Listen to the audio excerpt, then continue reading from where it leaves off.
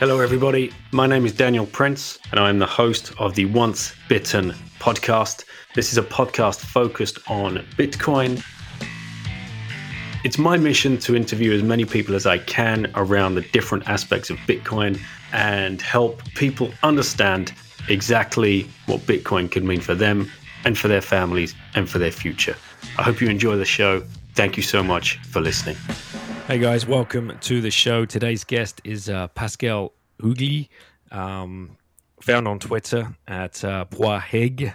I'll put that in the show notes for you. He is the author of the book Ignore at Your Own Risk, which is a book very much based around Bitcoin.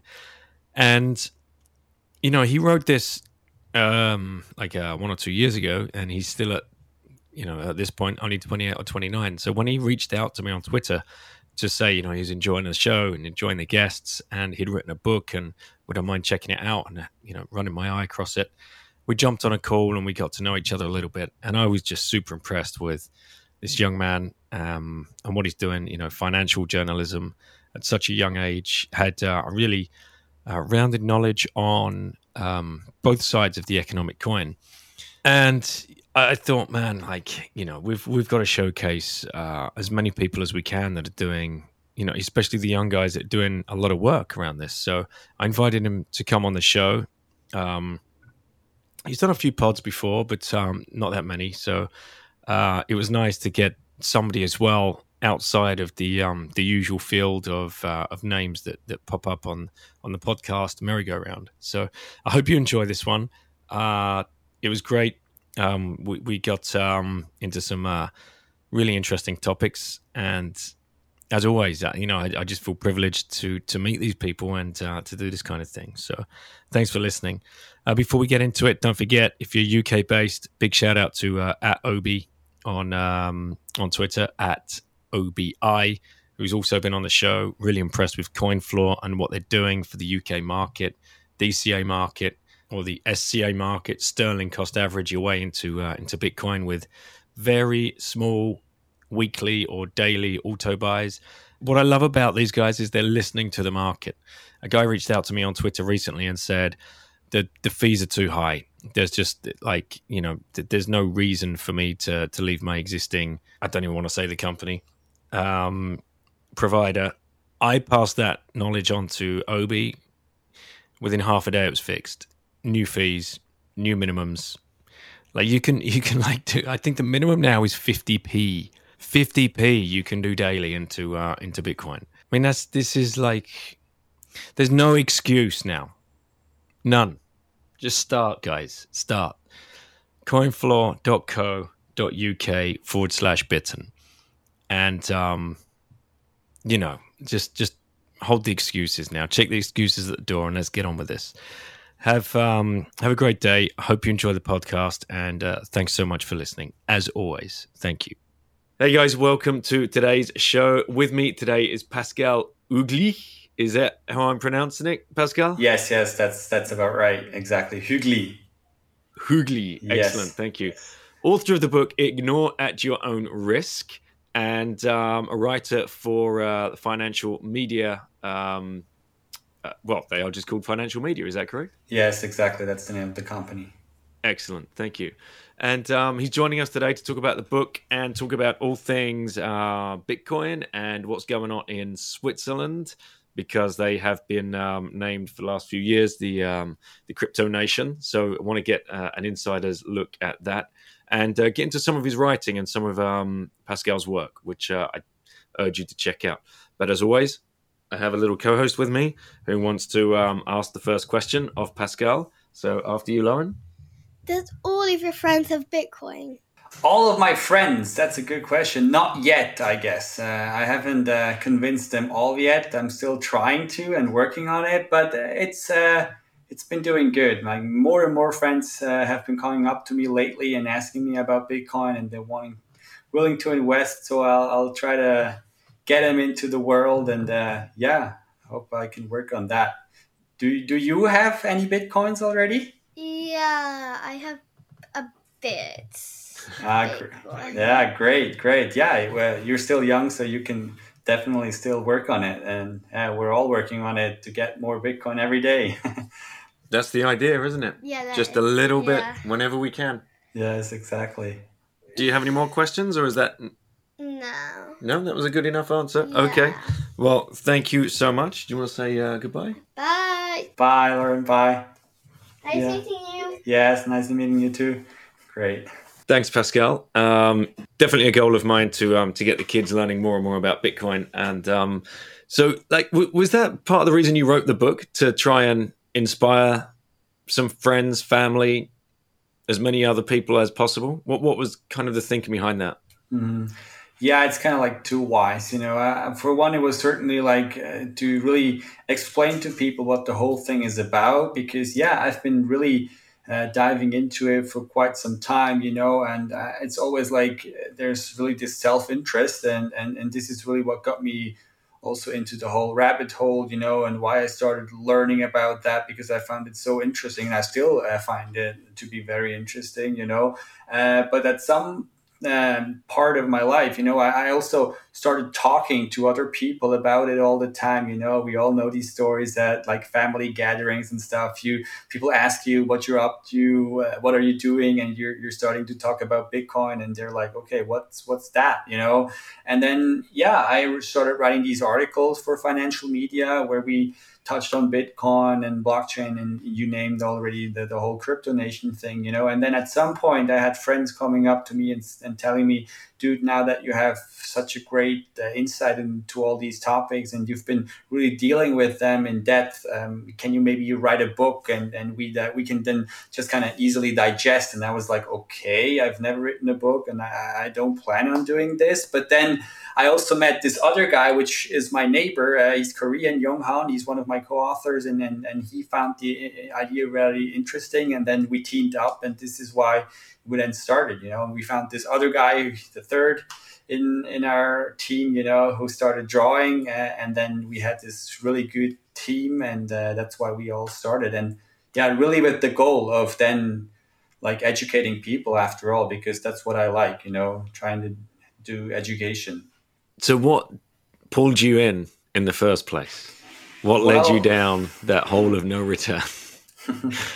Well, I mean, I've always been like, I've grown up in a family which is rather conservative, who's really like, maybe I would say on the right wing when it comes to politics, and you're really like just trying to be skeptical of things the government does, especially also when it comes to money sometimes, and all other things.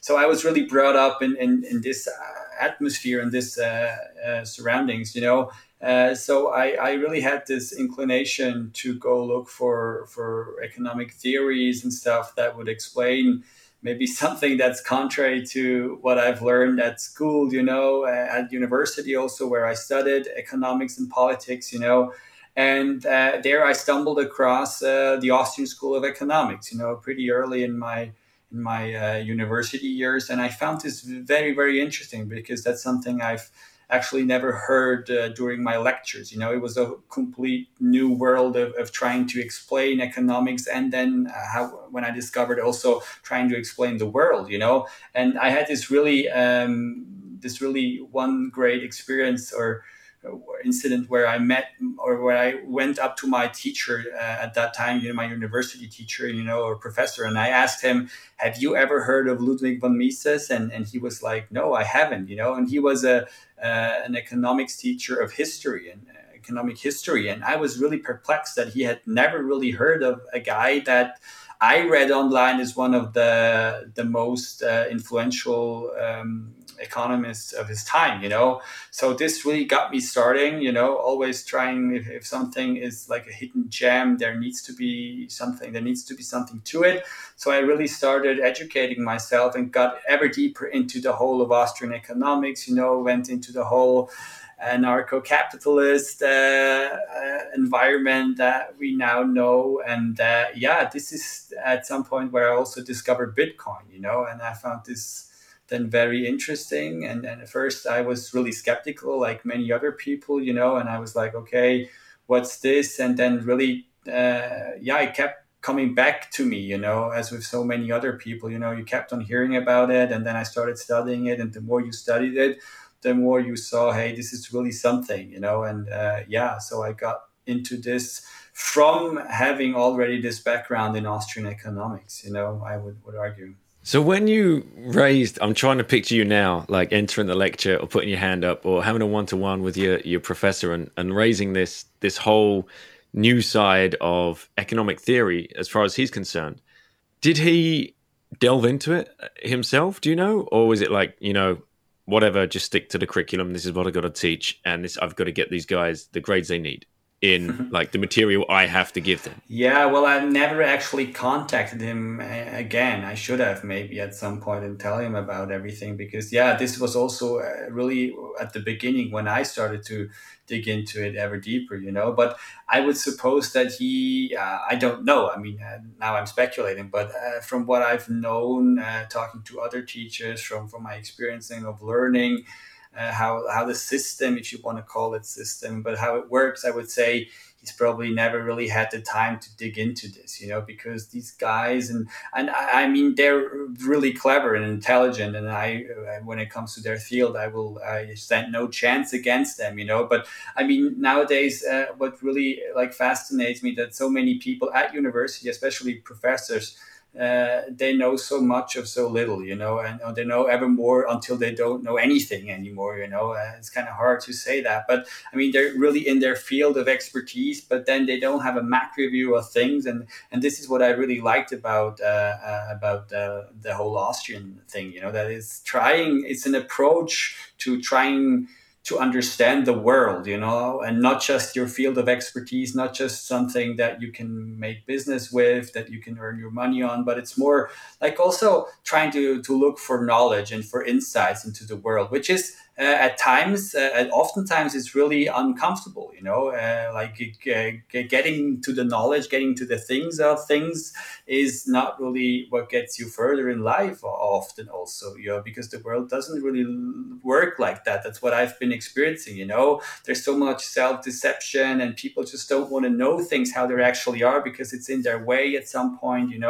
and so it's really an endeavor that you have to feel intrinsically, otherwise you don't really see the benefits of this, and this is also why I then figured out, okay, at university I'm probably never really going to learn about such things, because it's just not fitting the context. You're there to really develop skills that you can use in your business life, in your life where you have to earn money, and with Austrian economics is more about something to understand the world that might help you at some point.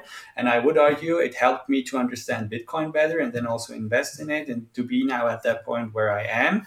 But still, I mean, that's something you really have to intrinsically want. Otherwise, you don't really see the benefit. And this is why I would argue many professors nowadays, they still can't understand it, because they're just like, there's no use to it. It doesn't make sense, and so this is actually kind of sad, but I think that's just how it works back then, and still in university. Man, and you've got this all figured out at 29.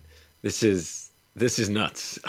This is amazing. To be so young and to have that rounded a picture, I think you're studying economics and politics and fall down the Austrian rabbit hole, which challenges both, right? Pretty hard.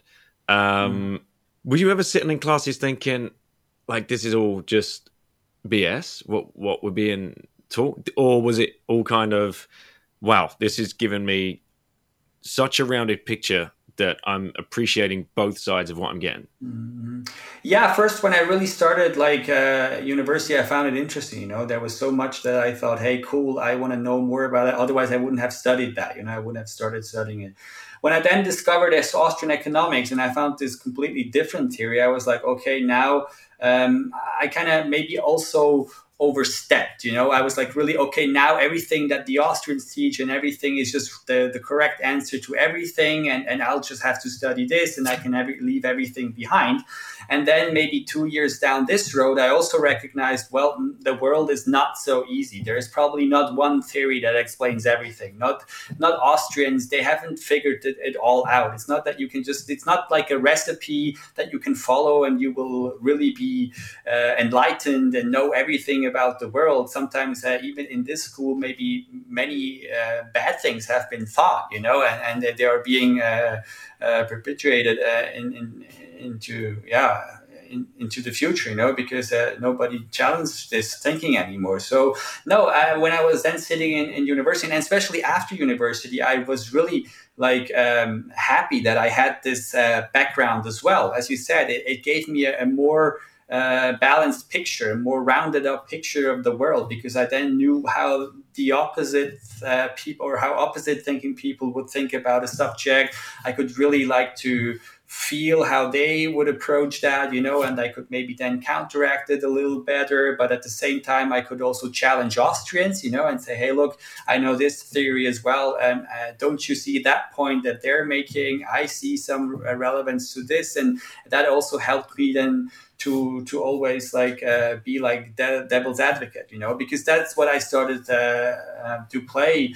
And I think has me gotten where I am now, and I also think, which is really valuable, I also, because at some point people ask me, are you now a libertarian, or what are you? And then at some point I said, no, I'm none of that. When I'm among socialists, I'm trying to be a libertarian. I try to really challenge them in their thinking. But when I then hang out with all my Hayekian and Mises friends, I'm trying to be more of a socialist and trying to challenge them in their thinking. And that gets you as a person further and further, and it's kind of hard at times, because then you're always pushed in between. Nobody really wants to have you in this group, because they're telling you, hey, man, you're not fitting into any category. So who are you siding with? But I think it's kind of uncomfortable, but it gets you the farthest, and that's what I've been doing also in the blockchain sphere. I'm really sympathetic to the whole Bitcoin thing, because I got this whole upbringing when it comes to Austrian economics. I understand monetary theorem, I would say, pretty well, so I can really sympathize with that. But at the same time, I don't want to be a maximalist that only sees this. I also want to challenge that position and say maybe there's another world, and the world is more complex too, and it's not all about this. There's also more things that can come out of this, and that's what I've been trying to do. Yeah, and it says something very similar to that effect in your bio, which I read on your website. Kind of trying to get this full rounded picture of what's going on, challenge the arguments, but be willing and perceptive to listen at the same time, and not accept any answer, I think was what you actually wrote in your bio, which, I wanted to bring that up, because I get blown away all the time, the people I speak with, and especially the real, the younger guys than me. If I had this kind of mind at 29 years of age, God knows where, it's taken me a long time to get this kind of knowledge. So we say in this space, stay humble, and I get humbled every day when I speak to people like yourself. So it's really, really interesting to hear. You mentioned something there about when you're in different circles of friends and always challenging. You probably get invited to a lot less parties than you even know are going on these days. I've fallen foul to some of these conversations myself, but it is important to have these conversations, right? But at the same time, you're treading that kind of tightrope of being the conspiracist guy. Oh God, don't bring that guy along. Do you ever feel that? Yeah, I ever feel this too. I mean, especially when you're among people who don't really think about stuff anymore. They're just taking everything for granted. They're just thinking we're living in the best of all worlds. Everything is fine. You don't have to challenge anything. And there's just going along their way without really trying to think behind the things, and really try to dig a little deeper. Especially there, it's oftentimes if you kind of try to challenge the state in its existency or something, they're like, okay, that guy needs to be that's someone from the underground, exactly. It's a conspiracy theorist that just wants to bring everything down, that wants to destabilize society. And I can really also sometimes comprehend this reaction, because at some, or I would say to some extent, it's true. I mean, somebody who's really challenging all the time, who's really wants to really challenge every dogma that's out there, it's kind of like a destabilizing factor in a society, as long as society somehow functions. And I would argue our society today, it functions still pretty well, especially in the Western part, especially in Switzerland. I get this also this argument is also presented to me all the times. You're into Bitcoin and you're also challenging Switzerland, but look at other people who live in Venezuela or Syria, other places of the world. They have it much worse than you. And I'm like, yeah, it's obviously true. And I'm so thankful and grateful for being in Switzerland.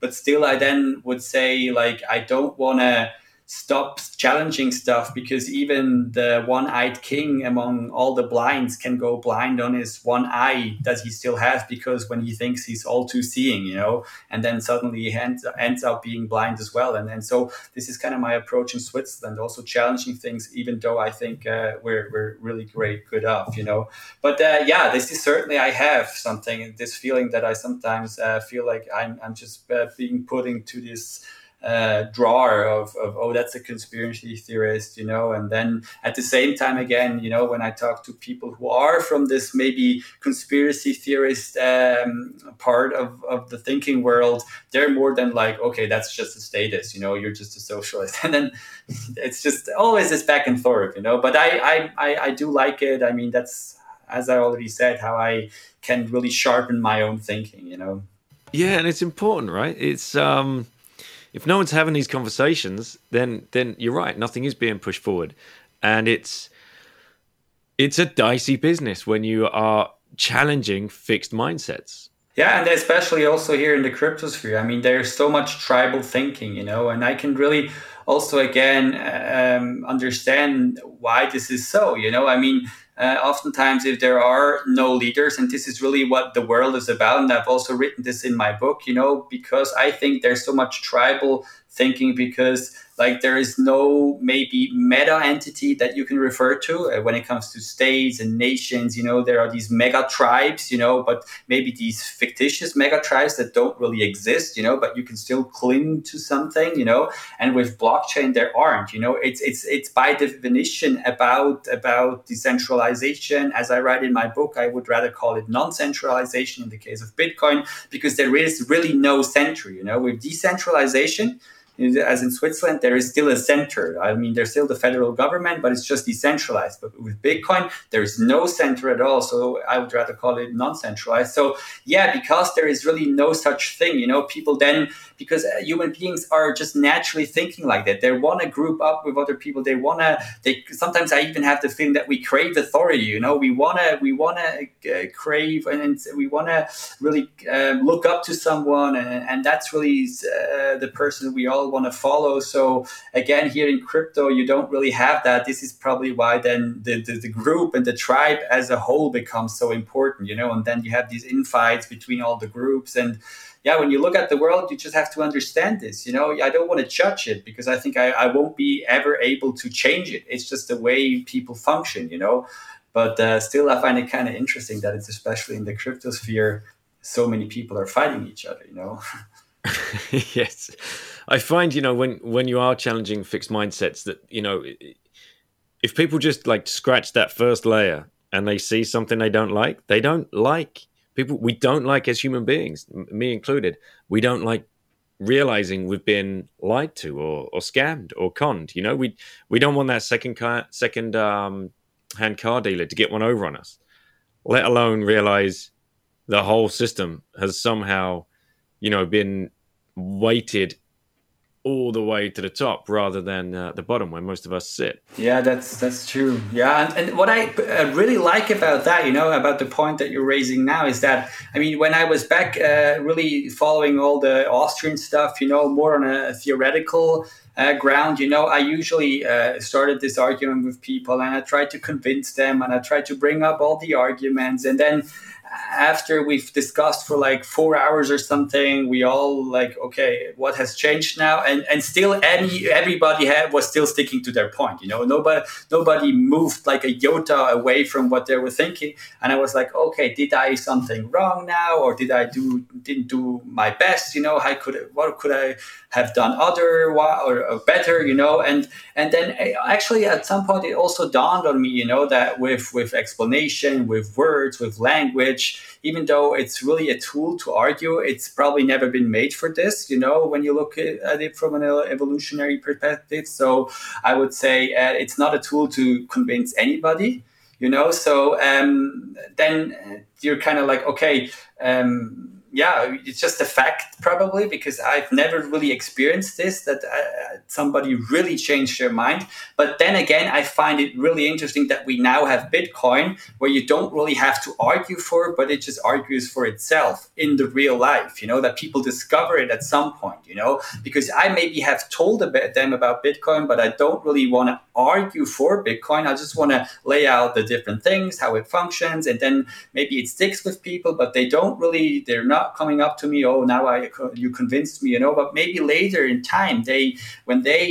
when life really leads them to Bitcoin because they struggle with something and they are like, oh, I heard something about that, maybe take a look at it, and then it really helps them, in a practical way. And that's what I think is so powerful about this alternative that we now have in Bitcoin, because it's this real thing that can really, really, in a real sense, convince people, because they at some point think, hey, I can also be part of this, and this convinces me more than any words could ever convince me, And so this is also why I think it's so interesting that I can still do my part, but in the end, it's probably just the thing that does it, As Marty, I think you already had him on your podcast as well. He said, Bitcoin is going to change us more than we change Bitcoin. And I think here it's the same, Bitcoin is really the thing that changes people and not our words.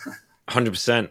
And it's, I want to bring it back to what you said about non-centralization. I think that's such a key point. I've never heard that before said to me, explained to me, but it makes so much sense. And the analogy of Switzerland being a decentralized government with all the cantons, but non-centralization. That is exactly what it is. And this is the hardest point that I get stuck on trying to explain when people ask me about Bitcoin. Friends and family are bored of it now, but like fringe friends, fringe family. My butcher the other day in our best franglais, trying to explain to him, it all comes back to this point of non-centralization. The first thing is, what do I get out of selling Bitcoin? It's like they think I work for company Bitcoin and I'm a salesman for company Bitcoin, because this is what we're all so used to. This is the box that we are used to playing in, right? And that's okay. Well, what do you mean there's no company? What do you mean it's just software? And what do you mean there's nobody knows who even invented it? So hard.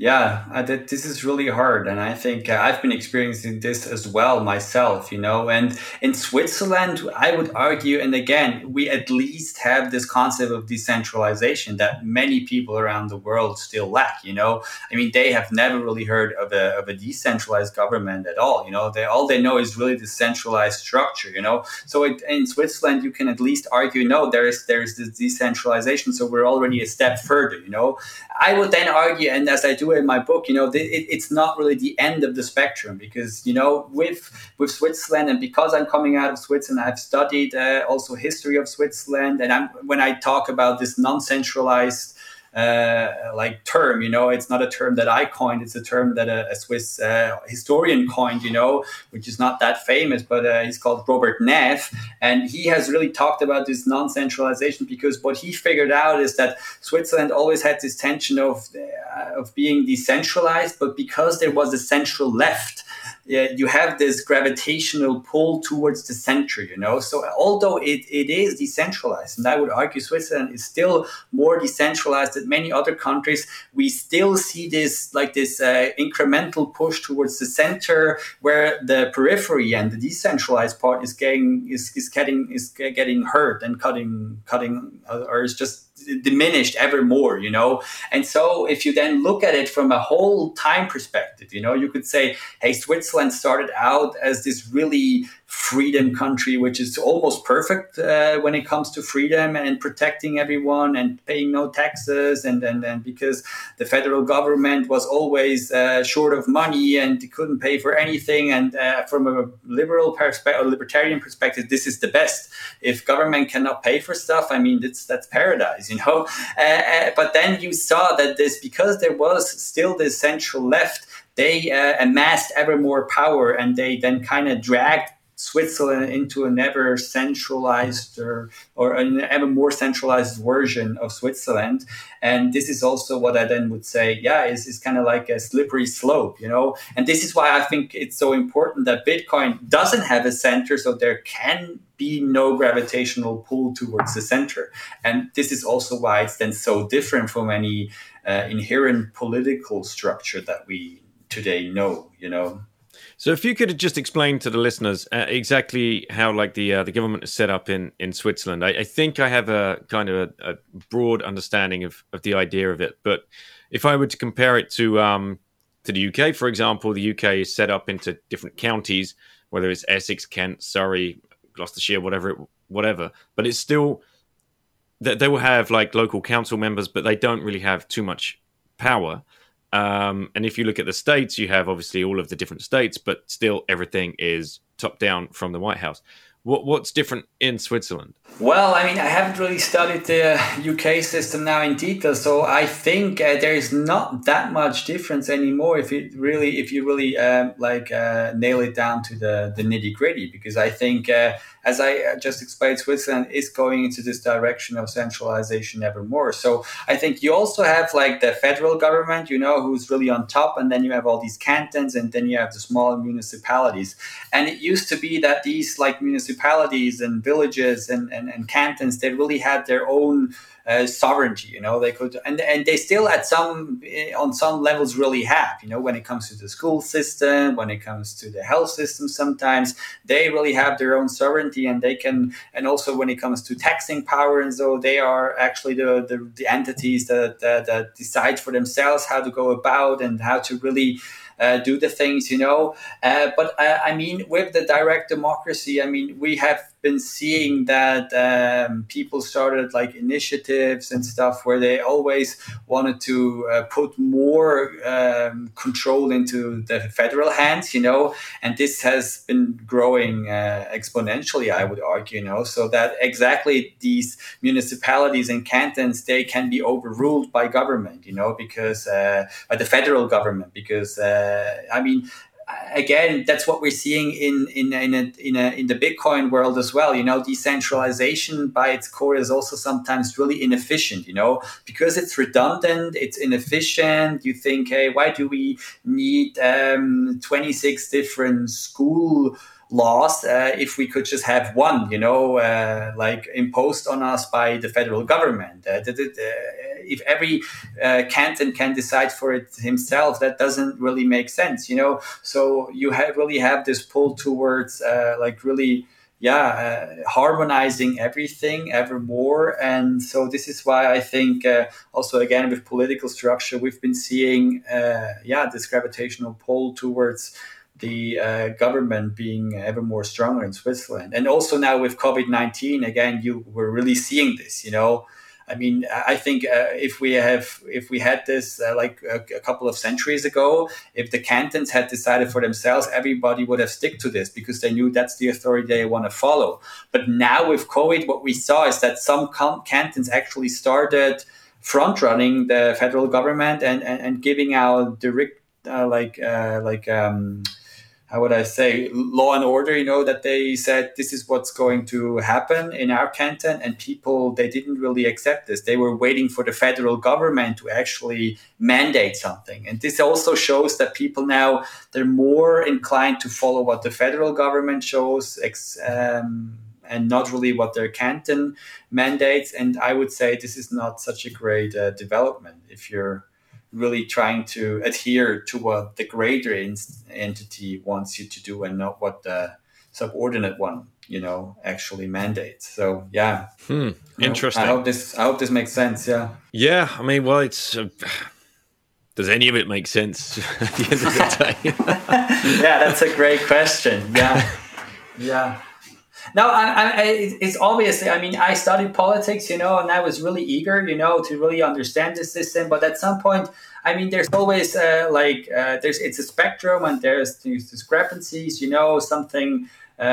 You always find little differences, also in between countries, also in between cantons in Switzerland. But then when you look at it from a really bird's eye perspective, I would argue nothing is really that different. The political system in itself, as soon as there is this really centralized power, there's just this ever greater gravitational pull towards more centralization. And then, I mean, it's still on a spectrum, but from a fundamental perspective, you could say we're just 10 years late. But 10 years later, we're going to be at that point where France is at now, and other countries are just ahead of us, but we're getting there anyway. So why still fight it, I mean, that's why many of my friends and me included, I mean, we kind of withdraw from politics, because we think, hey, that's not going to, it's fighting against windmills, it's not going to do any good. So this, again, is also why then Bitcoin is so interesting, because people say maybe this is our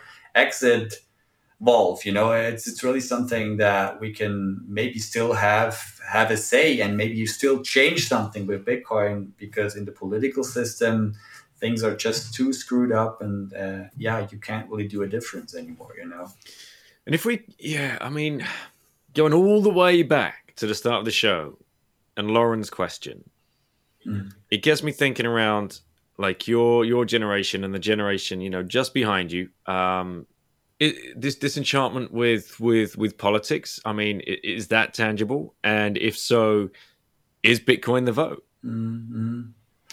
Yeah, is it tangible? I don't know. Maybe in Switzerland, it really depends on your context. I mean, also, you oftentimes hear that, well, millennials, and I've done an article on this as well, and I think you already had, I don't remember his name, but you had a guy on your podcast that was also talking about this great article with the mimetic theory and the millennials, these push factors for Bitcoin. And yeah, but I'm not really sure if millennials are such a great push factor after all. I mean, they have grown up with the digital things, But I mean, when I look at the digital world in itself, I mean, it's so opposite to Bitcoin, actually. I think the classical digital world is all about a one-click app, which is so convenient, which gives you everything with one click. But I mean, concerning security, owning your own data, knowing who's doing what behind your back, nobody cares, So I think, again, even though sometimes everyone thinks, oh, millennials are all digital and they will all flock to Bitcoin, I'm not so sure about that, because in the end, they might say, okay, this is exactly the digital thing I don't want, And I really feel this when we have our practitioner courses that we do on Bitcoin, There we have these courses with real newbies, and we introduce them to Bitcoin, and then we tell them, we try them to show how a hard wallet works, and then we tell them you have to write down your seed phrase. And these people look at you and they're like, what? I need to write down a seed phrase actually on physical paper? And I'm like, yeah, do it on physical paper. Don't take a photograph of it, because then it's somewhere out in the web and everybody can steal it. And they're scratching their head and saying, well, that doesn't make sense. Bitcoin is something digital, and now I have to go back into the meat space and write something down. That's completely bollocks, And I'm like, okay, they still haven't understood that Bitcoin is not only digital, but it also has this other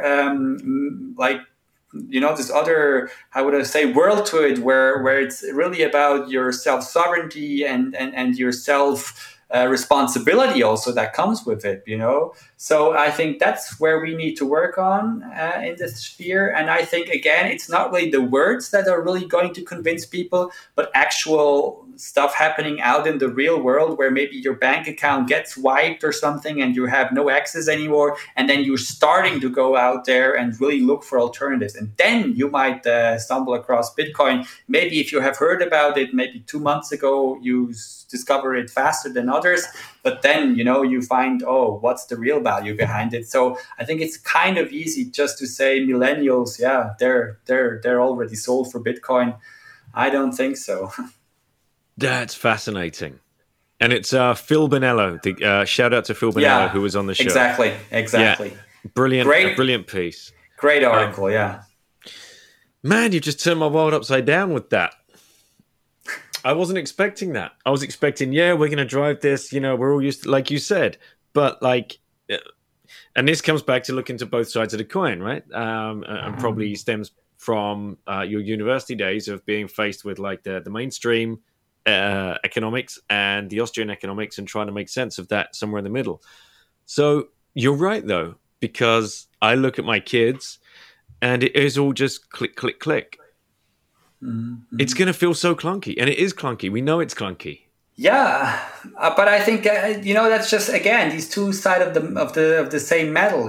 There's always two sides to things. And that's really what I sometimes don't like, if people just really only focus on one thing and really present something to be the solution to everything. It's also, again, with this Bitcoin fixes this. I really do like this, and I think Bitcoin fixes so much because it's an alternative, but then sometimes people just think, you only have to have Bitcoin and everything is just all right.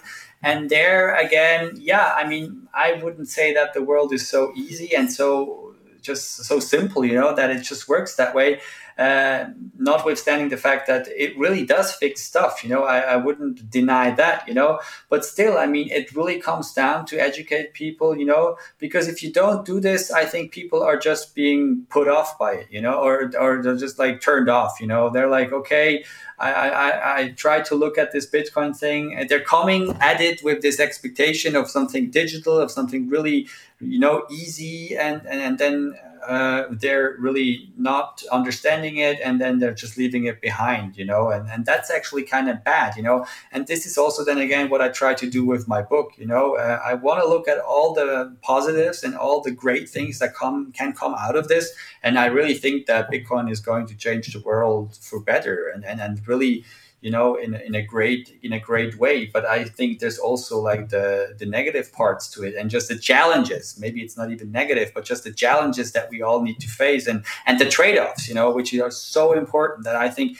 in the crypto sphere, and also, our entire lives are just about trade-offs, that's the first thing when you look at Austrian economics, what they teach you. There is an opportunity cost to everything. You can't do everything at the same time, because otherwise you would be God or something, but that's inherently to us humans. And so you always have to make trade-offs, and you can have one thing, but maybe not the other thing. And then, and where I see Bitcoin coming into this, it maybe makes things a little bit more honest, because nowadays, you don't sometimes have to make trade-offs because somebody else does it for you, maybe because they're forced, when it comes to money, inflation and stuff, you don't have to make the trade-offs, but somebody else is maybe losing their purchasing power or something like that, But with Bitcoin, there's more honesty. There's more honesty introduced into the system, and that's also why I then like this. But still, with Bitcoin, there are trade-offs. Not everything is just going to be fine. Yeah. Mm. So if we now look at the generation slightly sitting above you, my kind of age, 43 years of age, anywhere between 40 to 60. Pre-recording, you were talking about you doing some work for an asset management firm around writing articles and education about Bitcoin.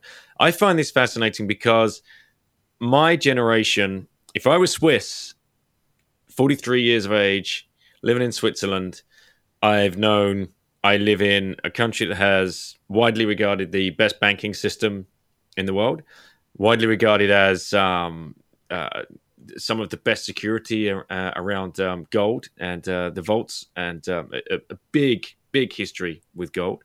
And also Swiss, right up until 2011, that used to be a safe haven currency before it was pegged or lifted the peg, whatever they did. I can't remember exactly.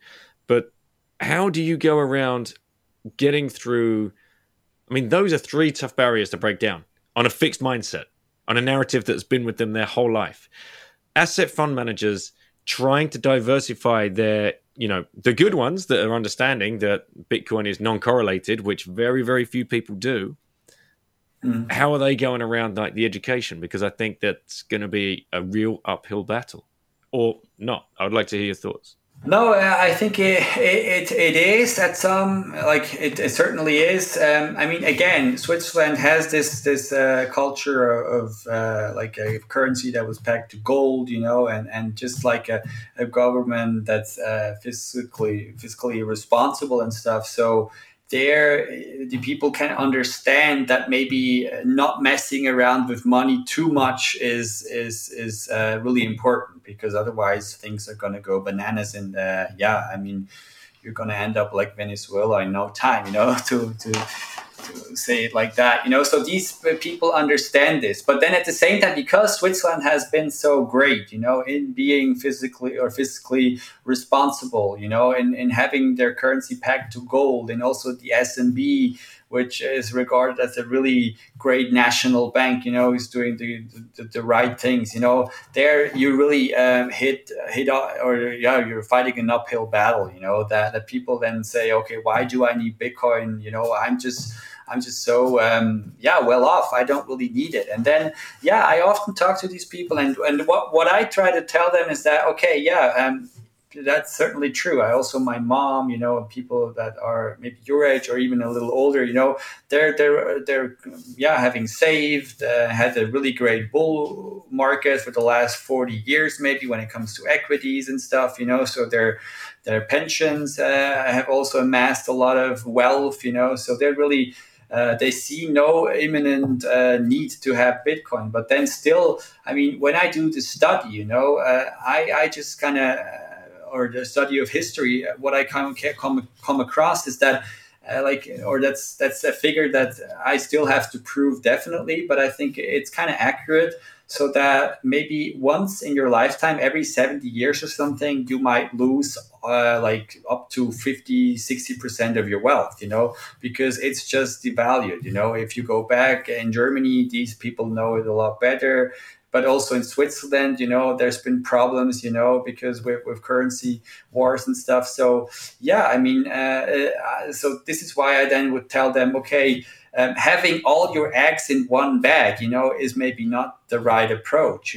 Just like having a job that gives you Swiss francs, having a pension that is all invested into Swiss government bonds, having your house, your real estate that is also valued in Swiss franc. Everything is in Swiss franc. And although the Swiss franc might be still a really good currency, you never know what's going to happen. I mean, it's just for me, if you want to stay humble and you want to also recognize the fact that the world is just too complex and it can change by the minute, if you will, because things can be like this, but then the other day it just has changed, as we now have seen maybe with the COVID, things can really be turned upside down.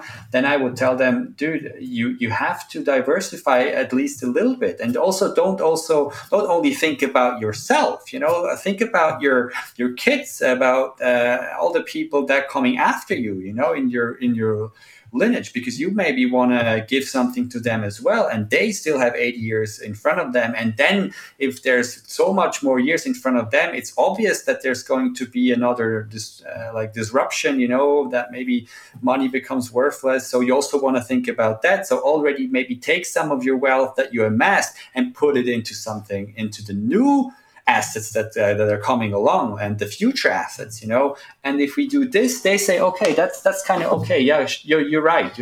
Kids is a good argument. And then We already did this a couple of times. So then people actually started to diversify and get a little bit of Bitcoin, if it was only 1 or 2%. But at least, they started to diversify. It's funny you bring that up because there's and boomers, if you're listening, if you've got any boomer listeners, there is a narrative in that generation that in the UK it has an acronym. We're going on a ski holiday, but the ski stands for Spend Kids Inheritance, right? And they joke about it and it's funny and whatever else, but the reason they're saying that is because they've been programmed to realize that money is, at the end of the day, going down, down, down. They can't spend it quick enough. They've amassed it, but now they can't spend it quick enough because they feel as though they've given up so much in the past to have got there and have got where they are, that they're foregoing the future. An alarming rate when, like you said, just 1 or 2%, just stacked away into some Bitcoin, which you might never ever use or never ever see or never ever have to use. But that's fine because the people coming behind you, it's going to, just one coin, right? How much difference could that make to like generations? I think it could potentially do a lot, a great difference, because it's something that we maybe cannot think of now because, we're not used to this exponential way of thinking that the world really implies. You need to think exponentially. It's always been like that, and now with technology and everything, exponential thinking has even accelerated because so many more things have become exponential, but it was already back in the industrialization. And, when this all started, you saw a couple of firms approaching, a couple of chimneys, and people were like, okay, what's going on here? But maybe we don't have to take it serious. And then at one point, this whole exponential curve actually started going exponential, and then you saw only chimneys, and everything was like polluted, and people were like, oh my God, what's happening here now? And they were really going against Manchester capitalism and all these things, from the UK. So it was this reaction because they really didn't understand what's happening now so fast, And I think with Bitcoin and the internet, we've already seen this. It's happening as well, And so the sooner you're in this, the better you might be prepared when this whole thing really goes exponential. And then again, I think it's really a good way. Also today, I would argue that so many. You probably discussed this whole concept with Saifedean, when it comes to time preference, But today our world is really, really encouraged and also incentivized not really to think about the future and really, store up and really have a low time preference. So if you try to go against this, and Bitcoin is an obvious good tool to really do this, then I think it also does the world a great service if you stick to this and show a little lower time preference, because as we said, your kids will probably be happy and be thankful for this. Yeah. Yes, certainly.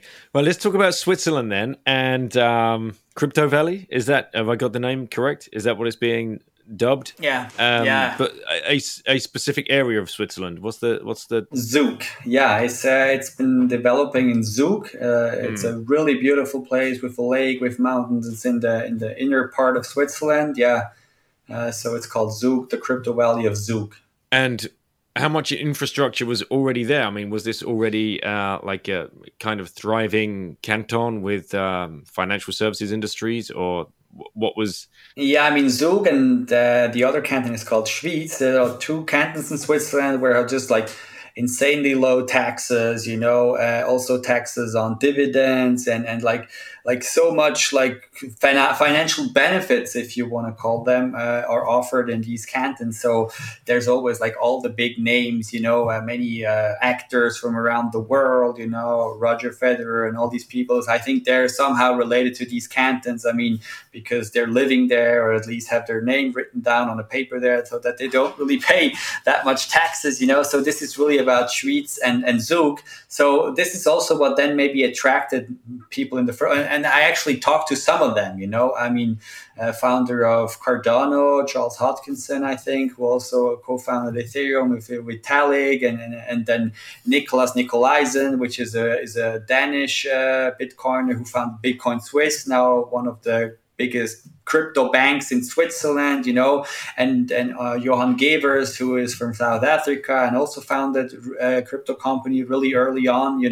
These were all people coming from outside, and they discovered that, Zug is the place in Switzerland which is probably the most Swiss, because it's low taxes, it's really decentralized municipality and stuff. So that's why they settled there. And I think this certainly played a role. And then again, there was this thriving entrepreneurial thing going on in Zug. It just fit well with the crypto sphere that also wants to really push entrepreneurial boundaries further, So you had this great mix, I would argue, of mindset as well as good incentives provided by the government. Right.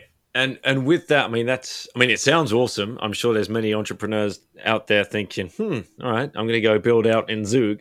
But again, if looking at the other side of the coin, that must bring some bad actors in as well. Like the scams that we saw, like 2017, the ICO craze and any of that.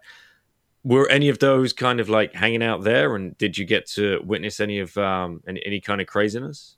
Mm-hmm. Well, there certainly were. And also some of the big scams. I don't know if you have heard of OneCoin and these kind of things. They were popular in the UK, I think, as well, and then all around the world. Going from conference to conference, especially back in 2017, yes, I met some of these people, they're coming out with their business cards, trying to connect and stuff. But I myself, I was already a little cautious, so I didn't really went further or any further with them, and going down their path. So I can't really tell, but obvious, it's always like that, obviously.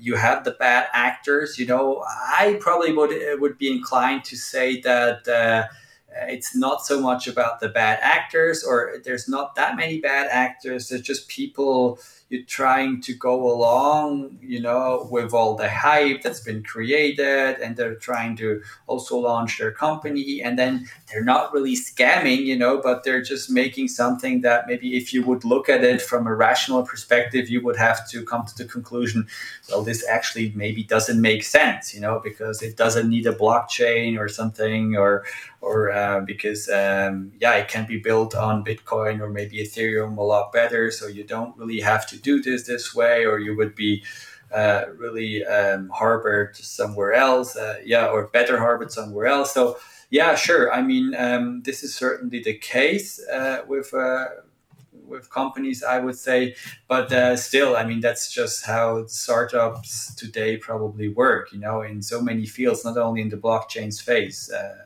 sphere, I would argue, because and it's also what I've been hearing, again, having my head as an asset manager on, when I talk to other people, like private equity investors and all these people, they're sometimes telling me, we have so much cash on our sideline, and we don't really know where to invest, and that's also maybe one of our paradoxes today. Money is getting crappier ever more, but it's also flushing around in ever greater quantities. So many people have money, huge war chests, and they don't really know where to invest because the yields are just going down, and they're just desperately looking for something to still invest. It was Warren Buffett who a couple of weeks ago told that if somebody came up to him with a project that's good, he would have $60 billion to invest right away, and you're like, okay, that's crazy, And I think we in Switzerland also have these entrepreneurs that are really looking for something. And then, then you're obviously trying to start your own incubator and have these programs. And I think there's lots of, we can call it BS that's going along with this, maybe 9 out of 10 fail. But again, I mean, that's just how the state of things is today. And I'm still confident that maybe out of the tens or maybe out of the hundreds, one will emerge that will maybe change the world again, and that's also what we're confident in Switzerland, that maybe something will come out of Switzerland that may be, changing the world. And I think we do have some really interesting companies, that are building on Bitcoin, trying to really establish this ecosystem further. Also some interesting companies that are trying to look more at the Ethereum side of things, which I find interesting as well. And so, I think with all the bad things that are happening, or maybe all the rubbish, there's probably something good coming out of this as well. Yeah. Yeah, fingers crossed. Big push and a big shout out for all the companies that are doing like the dollar cost averaging kind of companies that are being built. I think that is key, right? We have one, exactly. We now also have one in Switzerland. It's actually not from the Crypto Valley, but it's called Relay.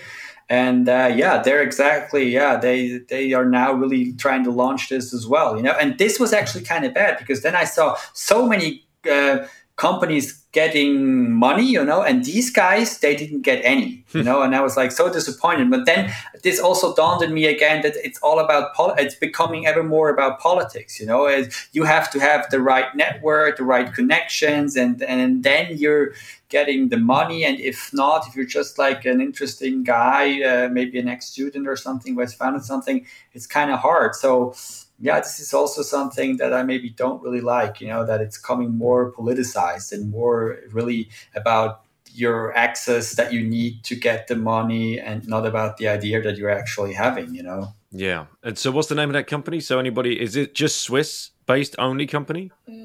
I think it's a Swiss-based only company. It's a friend of mine who started it. They have some other developers, I think, out of Belgium.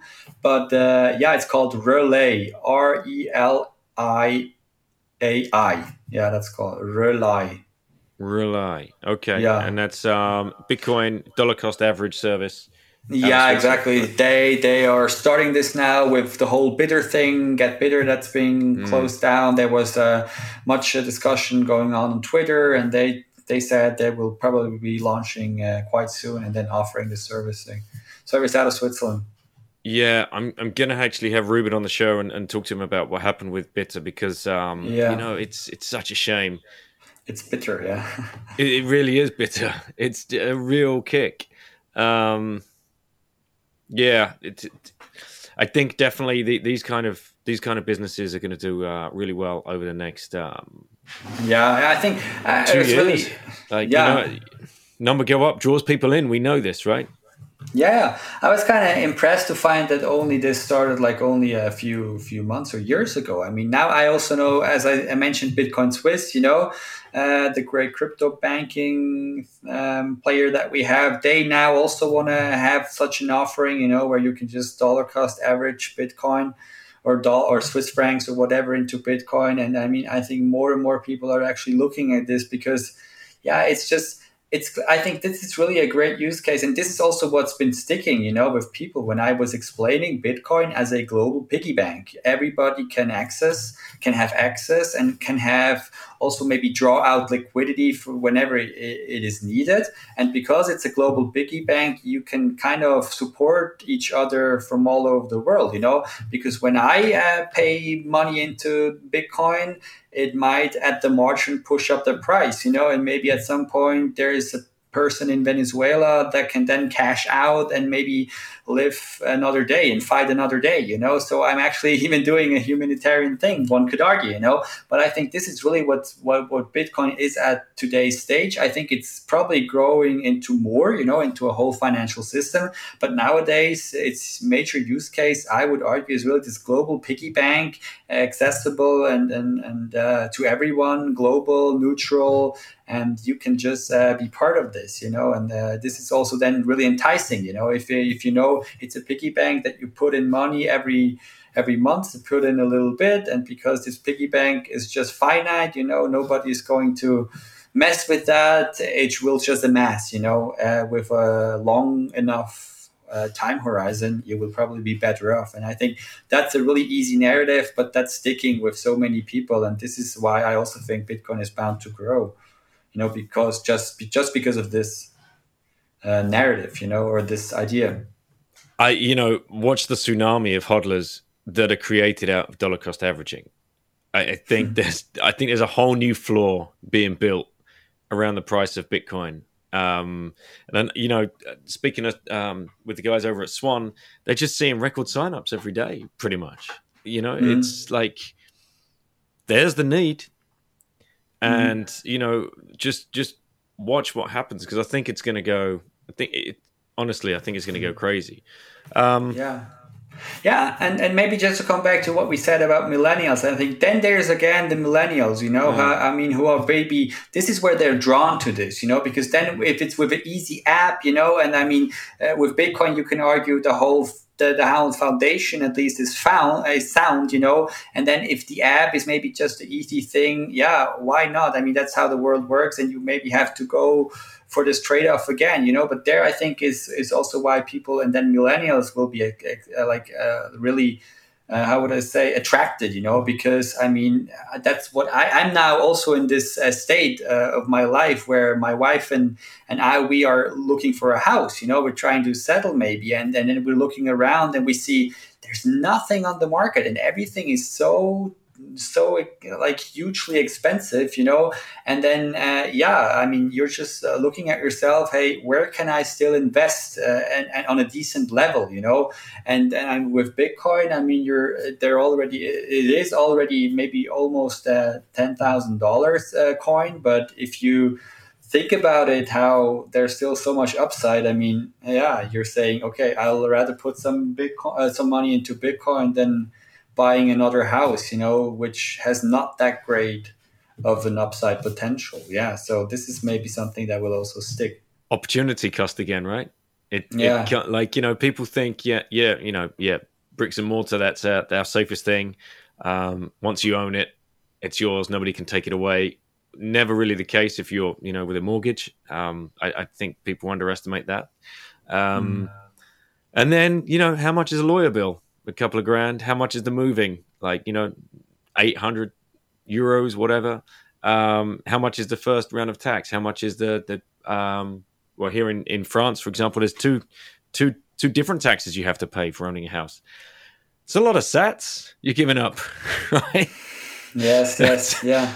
That's the way I view it, and it's for honestly. You pay that money for a lot of it, like the administrative BS. I think here in France they have the notaire system. So when you buy a house, X amount of percent of the sale of the house goes to the notaire for looking after the transaction. And this could be anywhere between 10 to 40,000 euros, and that's a check.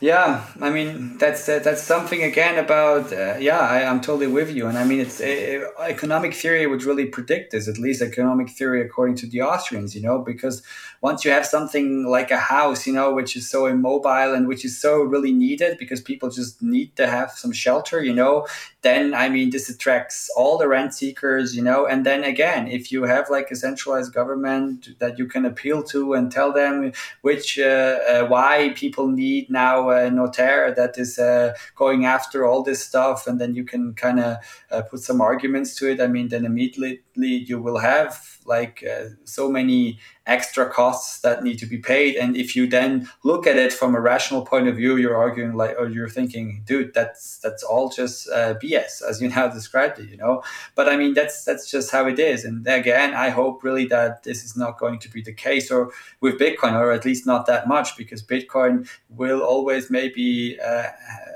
continue to have this this era of the alternative, the era of the untouchable, and then I think it's also interesting because then Bitcoin would stay true to its original intent, and that's what I would like it to be, because there I think it's the purest and the best. So, but we'll see. Where it will take us. We're in for some wild rides. we've just had the halving. We feel a lot of pressure to the upside. There's more and more financial services at play. We didn't have a really open derivatives market back in 2017. Now we have futures market, and these guys are trading on leverage, lots of leverage, and that is going to swing the price faster and harder than any of us have ever experienced before. And yeah, hold on to your pants, I think, is the message for the next 2 years. Yeah, it's true. I think it's truly going to be wild. I mean, this is also, I just prepared an article now, where like many people now, again, they were really wondering about, what's going on in financial markets. You saw like the S&P and everything going up, while like you had unemployment rates also skyrocketing, and people were saying or telling me, does this make any sense? I mean, just all really so nonsensical, and I think what many people don't really understand is that, I mean, these things, cause and effect, they don't like immediately happen. Maybe sometimes now the foundation for things happening in the future is laid, with quantitative easing that is done in quantities never done before. And now you had the Bitcoin halving, where actually kind of the opposite happens, and all these things, they will have consequences into the future, maybe not immediate, but I think, in the next 2 to 3 to 4 years. And this is why I think it's going to be so interesting. And also looking at it, as someone holding Bitcoin, I mean, this just gives you a little bit more confidence that things are going to turn out well for you, because when you think about it, it's just so crystal clear that it will go down this way, And then again, just always I have to tell myself, well, the world is more complex than I can ever imagine. So maybe, I might miss something, but still, at least I also want to stick to something, that I can hold on to. So And when it comes to financial, it is certainly Bitcoin, Yeah, for sure. And, what was it, 5 weeks ago? Let me just check. It was probably a month ago where we went negative territory for an oil contract to settle, right? WTI in the States. We are nowhere near, like, that doesn't just happen and then we go back to normal pricing. Right, we have no idea what's got to be shaken out of the pipeline, to use that kind of pun, of that day that happened like 4 or 5 weeks ago, and the wild swings in price, the daily wild swings in price in the WTI market up until today. You cannot have a market fluctuate 15% up or down on a daily basis without there being some huge consequences, which we just do not know yet, are around the corner. And none of them do. Like, even like the smartest people in these, positions of power that are printing as much cash as they can to make sure we're all right and mailing out checks, I don't know what's going to happen. Like, there's going to be something huge coming off of that. So last question then, before I ask the real last question. You've been seeing all the printing going on in the US. ECB is going to follow suit. Switzerland, your own kind of animal over there. What's been the response, and what do you think is going to end up being played out? Is there the same kind of printing going on, or what's the political and economic landscape as far as monetary policy? Yeah, I mean, we're actually just being dragged along with everything else. I mean, as I already said, Switzerland is known for being a little more cautious, and fiscally responsible, and we're trying to stick to it. But I mean, still, we're part of the game. We're having a central bank, and they have to play the game as well. And so what we're seeing is that now with COVID, it was more like the state, the government that intervened heavily. by just giving out credit agreements, or saying that they will collateralize everything and to up to 100%, and then the banks can just go out and give credits to all kinds of people, who were in need of fast liquidity, so we're seeing this. And I think this is going to be kind of tough, because I think I know from experience and from myself, from my friends and surroundings, that people got to get or to have taken these credits or these loans that maybe shouldn't have, and they're just trying to take it, to take advantage of it, and then they maybe will never be able to pay it back. So this will certainly also have an effect. And then when it comes to the central bank, I mean, what is so special about Switzerland is that the SNB is actually one of the biggest hedge funds of all time, because what we are doing is that we're trying to devalue the Swiss franc, because many people still see it as a safe haven. And this is also why I hope for Bitcoin, that Bitcoin becomes established more as a safe haven, and that outside investor, they can flee into Bitcoin and they don't have to take the Swiss franc, because we as Swiss, we are actually, how would I say? We are the ones not benefiting from this. Maybe it's the export sector that is benefiting when your currency is devalued, but all the other people, the savers, the ones that want to spend their currency outside of Switzerland, they are the ones that need to pay. And so I also ask myself, where are we going with this? Now that SNB just now a couple of weeks ago, because they were holders of a lot of equities, especially Facebook, Amazon, Apple, and these stocks, when these stocks went down a couple of percent, I mean, that was a huge loss in SNB's balance sheet. So in order to make up for it, they just printed a whole lot of more Swiss francs to buy more stocks to even out what they had before, And so now they're just having more of the same, and even more equities of Apple, Facebook, and all the S&P. So I mean, I don't know where this leads, because so this way, the Swiss national economy, depending on the Swiss franc, again, the SNB, depending on all the stocks not to go down in the global financial market. So it becomes ever more complex, and there's just little tiny triggers that can be pulled, and then maybe the whole card just comes tumbling down, and you try to intervene again and just make things worse after all. So as a millennial, as a person who is trying to look at this, you're looking at this and you're just asking yourself, okay, where is this going to end, and again, looking for alternatives. And so I would argue we in Switzerland, we still, we have it. Maybe compared to other countries, we are better off, but I wouldn't argue that we're just safe in a safe bubble and nothing can happen to us, Maybe Switzerland also with negative interest rates, we're one of the countries with the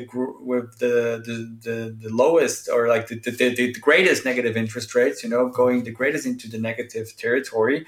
And this is also now something that is sticking with many people that we're approaching as asset managers, because they're saying, again, it's not the words, it's the actual consequences that they're feeling, that they're now getting letters from their banks telling them you will now be charged this and this, because of negative interest rates, because we have to give it along to our customers.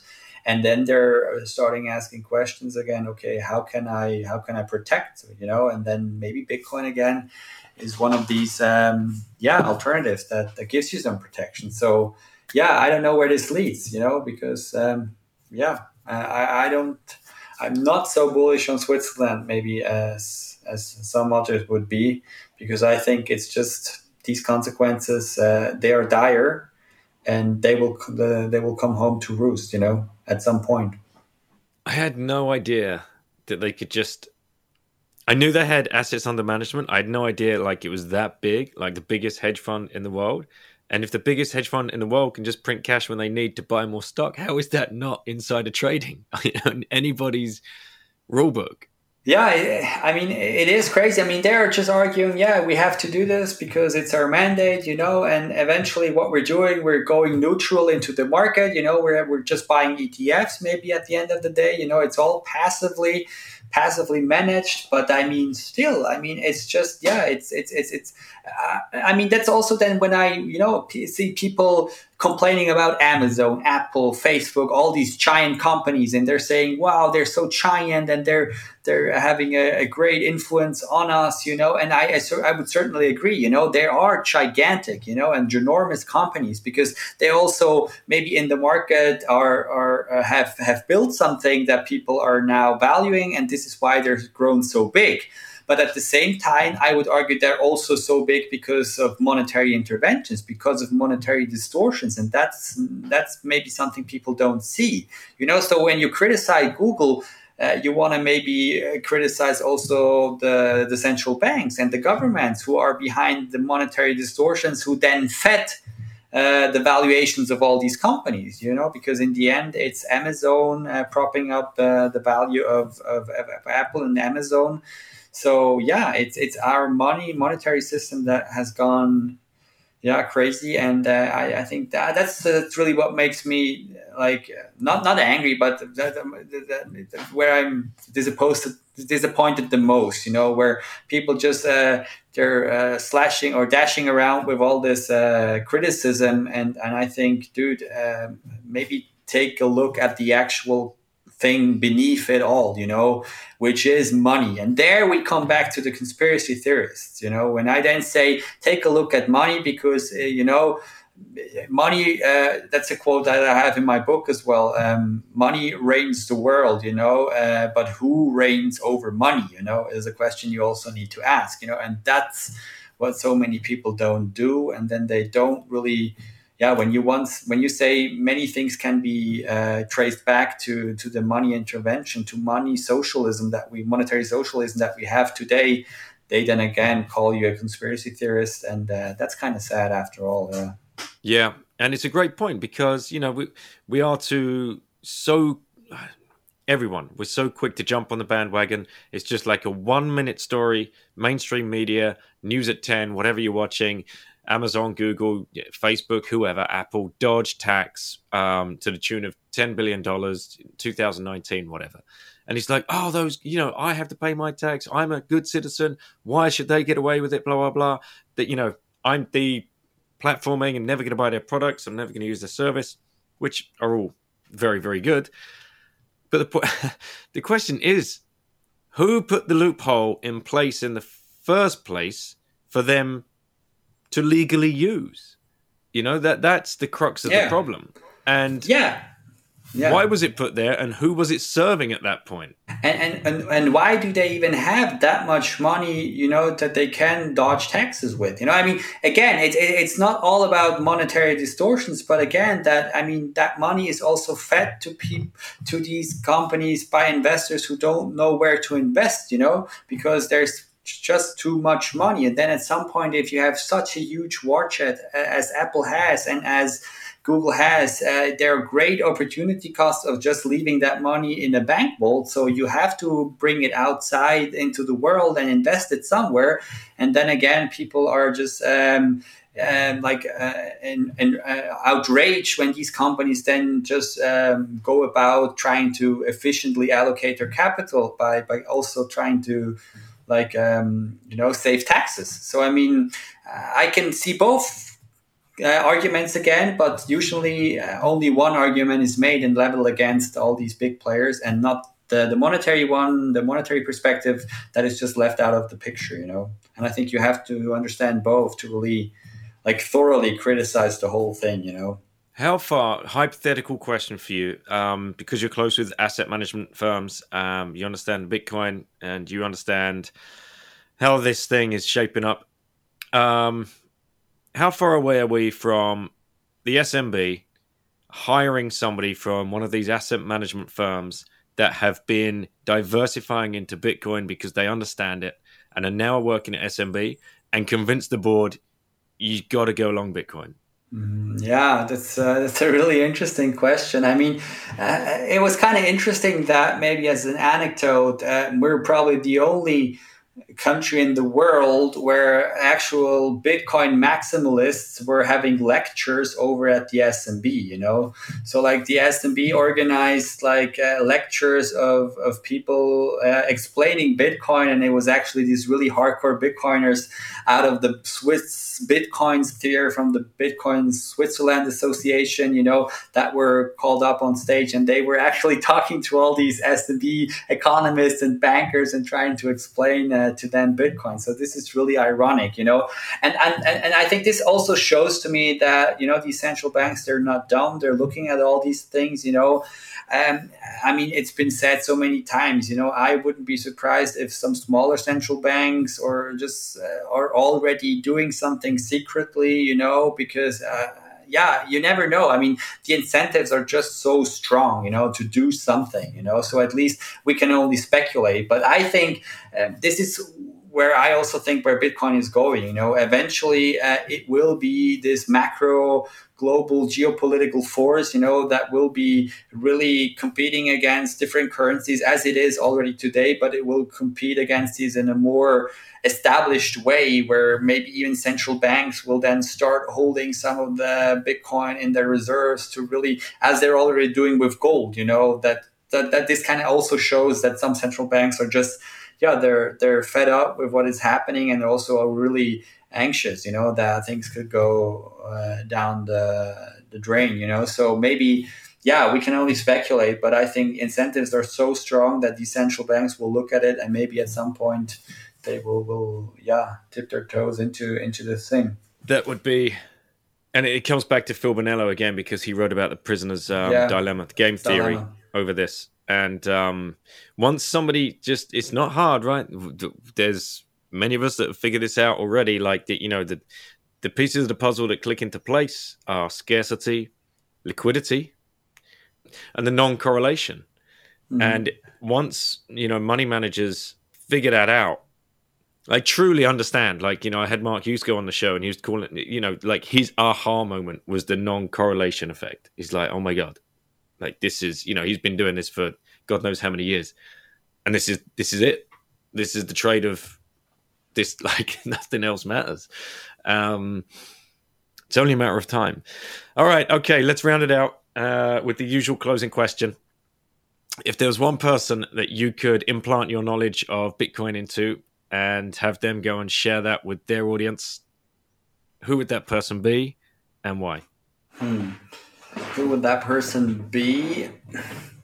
It's kind of tricky question. I mean, it would probably have to be someone influential, but who would? Yeah, it's a hard. I've never really asked myself this question, because as I said, I mean, I would probably be someone with a great reach, that can really just talk about Bitcoin, and mention it, as the whole thing with J.K. Rowling, I think many people were complaining about this, and Bitcoin totally messed up, and they weren't able to explain it. As I already said during the podcast, I'm not giving that much weight to words, I mean, about words that actually explain something. I'm more of the belief that at least it's mentioned, and then people have heard of it, and it might then resonate with them once the time is ripe, and they themselves then really come up to the thing because they've already heard to it.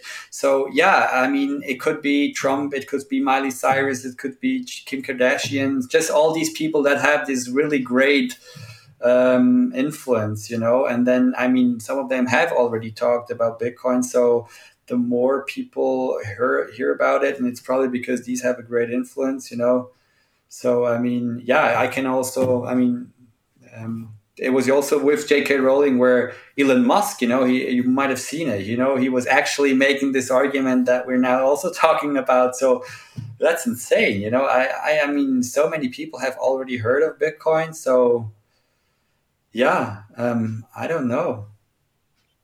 Well, maybe some of these people, Yeah, There's a nice list, and it was fun to watch that thing on Twitter with J.K. Rowling and Elon Musk. I was really enjoying that. There was a lot of good banter going on, but at the underlying point, she has something like 15 million followers, and Elon, what does he have? Like at least 1 million. That's 16 million eyeballs potentially seeing these tweets, right? And that's crypto Twitter couldn't even beg for that kind of, like, it's just not. If you added everybody up on crypto Twitter, I don't think you even scratched the surface of that. So yeah, that's true. Yeah.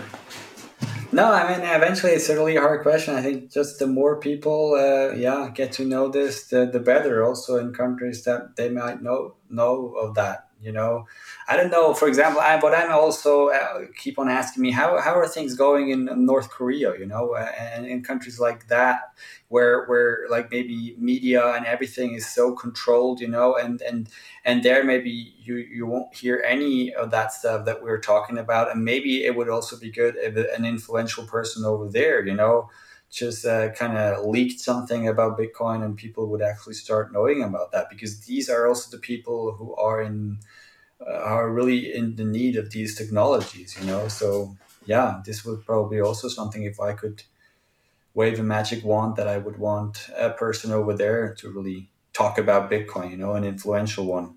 Yeah, absolutely. Well, hopefully one day they might read one of your articles and pick up a copy of your book. So, Pascal, where can people find you? And is there any kind of final comments that you want to leave the listeners with? No, I'm fine. Thank you very much for inviting me. And it was great to talk about you. Actually, one of the best podcasts I've ever did, because your questions are so natural. I mean, you really try to engage with the speaker. So congrats on that. Was very, very nice. And one can find me on Twitter at PAHUEUG. Pahweg is my Twitter handle. And I'm also on LinkedIn and other stuff where you can find me with my normal name. And I'm also always happy to talk with people and argue and really just discuss things, because, as I said, this is how I will proceed in my own thinking as well. So I think I'll leave it at that. So thank you very much for having me. Thank you so much for coming on and spending the time. Hey everyone. Thank you so much for listening to today's show with Pascal. I hope you enjoyed that as much as I did. I was really impressed with, I think I said it in the show, I just get humbled every day, every time I speak to someone new, and especially the young people. Like, this is a guy that woke up in his early 20s, studying economics, just asking a question, like, looking at the whole thing, thinking, is there something else? Is there another side of this? Or is this the only option? And falling into an Austrian economic, rabbit hole at the age of 20, 21, whatever it was, and getting deep into that, but then still getting, funnel fed the Keynesian economics at the same time, but being able to just straddle the two and take notes on either side of it, objectively, at such a young age. It's just incredible. What were you doing when you were 20, 21 at university? I'm guessing partying your asses off and not giving two shits about what your professor was talking about.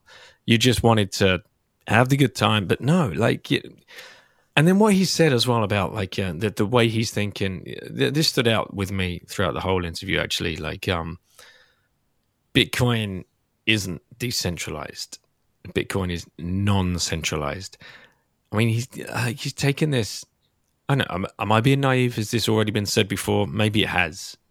Maybe this is something I've missed completely. And if I have, it's on me. I suppose that one sailed past me. But to hear him say it and explain to me, it's like, wow, yeah, that makes 100% sense. It is non-centralized. It's beyond decentralized. There's a whole another layer of it's like nothingness at the core, and it's mind blowing that somebody that young can come to that conclusion and start writing articles about it and trying to build an entrepreneurial lifestyle for himself around it, and working for financial magazines and advising asset managers. And where does this go now? And the question I think I posed to him about how long before we see one of these asset managers that have been diversifying huge amounts of money, clients' money, whether they're family offices or private banks or hedge funds or whatever you want to call them, into Bitcoin already, and he gets hired by SMB and rocks up there and like, huh? You guys have nothing in Bitcoin? What, you crazy? How many years away from that happening? This is like, and then we're at next level stuff. So, yeah. And that, just 2 points we talked about. We talked about so much, but again, like right at the beginning of the conversation, it's not millennials that are going to drive this. This is, it's not ready for millennials yet. We're too impatient. We just want click, click, click, and this is too clunky. I'd been guilty of saying things along the lines of, this is ready for our kids, blah, blah, blah. But he's looking at it from the other side and saying, no, it's not ready. These kids, they're used to immediate gratification. Ask them to write down 12 to 24 words on a piece of paper. You've lost them. You've completely lost them. And that's really interesting. This is something to take, to use the pun, it's something to take note of. If you're building stuff out, remember that. Remember what these young guys are saying, what they're telling us. Listen to the market. It's really... like I say, I'm always humbled speaking to these guys. I'm very lucky to do what I do. Thank you, everyone, for listening. Make sure you go and check out coinfloor.co.uk/bitten if you want to start your journey with stacking some sats. This is the company to use. They're 100% proof of reserves. They're Bitcoin only. Obi's been on the show. Go check him out. Listen to his interview first. It's almost 2 hours. He's fully on message, and they're all about building out education as well, as are the guys. Excuse me, still got a hay fever problem. As are the guys at Swan. Corey and Jan have both been on the show. Go find their interview and head over to swanbitcoin.com/oncebitten to start your US dollar journey into Bitcoin. Thanks, guys. Thanks so much for listening. Make sure you reach out. Always happy to hear some feedback. Stay safe. Take care.